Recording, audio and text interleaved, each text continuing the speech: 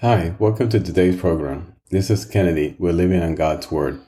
Today we're going to be reading Deuteronomy chapter 5 from the Jesus Bible NIV edition, review key takeaways, and end our session with a prayer. The Ten Commandments. Moses summoned all Israel and said, "Hear, Israel, the decrees and laws I declare in your hearing today. Learn them and be sure to follow them. The Lord our God made a covenant with us at Horeb. It was not with our ancestors that the Lord made this covenant, but with us, with all of us who are alive here today. The Lord spoke to you face to face out of the fire on the mountain. At that time I stood between the Lord and you to declare to you the word of the Lord, because you were afraid of the fire, and then I go up the mountain." And he said, "I am the Lord your God, who brought you out of Egypt, out of the land of slavery. You shall have no other gods before me. You shall not make for yourself an image in the form of anything in heaven, above, or on earth beneath, or in the waters below. You shall not bow down to them or worship them. For I, the Lord your God, am a jealous God, punishing the children for the sin of the parents to the third and fourth generation of those who hate me, but showing love to 1,000 generations of those who love me and keep my commandments. You should not misuse the name of the Lord your God, for the Lord will not hold anyone guiltless who misuses his name.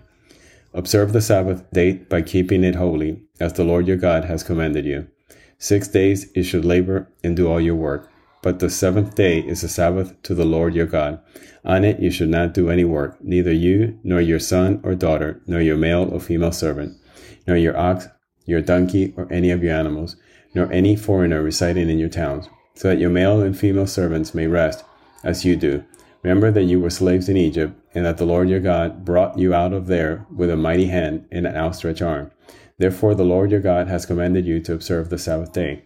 Honor your father and your mother, as the Lord your God has commanded you, so that you may live long and that it may go well with you in the land the Lord your God has given you.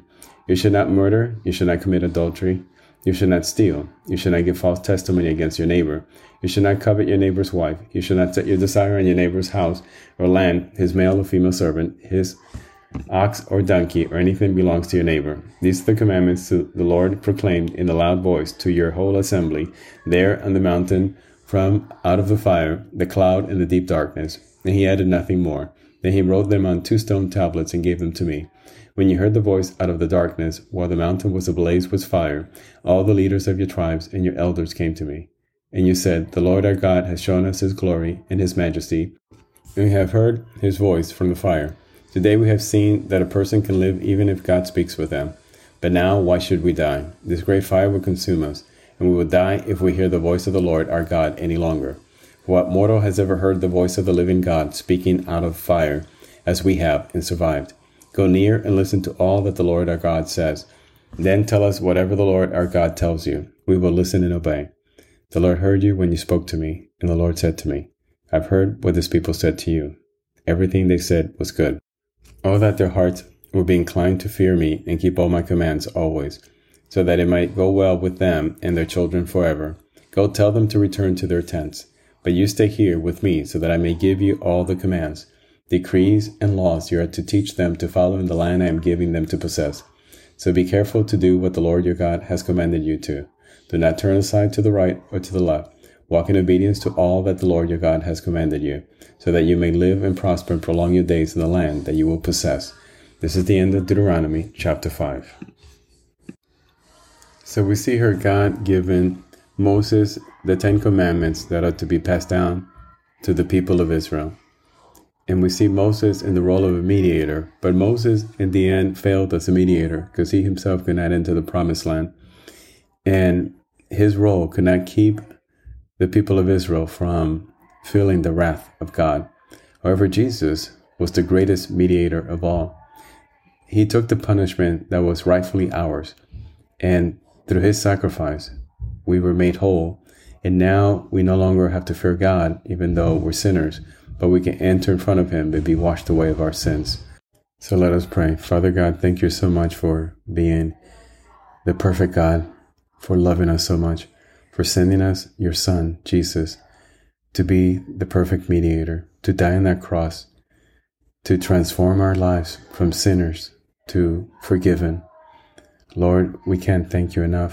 We can never do anything to earn your forgiveness. We don't deserve it. And it was only through your immense grace and through the sacrifice of your Holy Son that we're given this incredible gift. So, Lord, thank you so much for forgiving us and for allowing us to now be in your presence. Thank you for considering us your son, your children.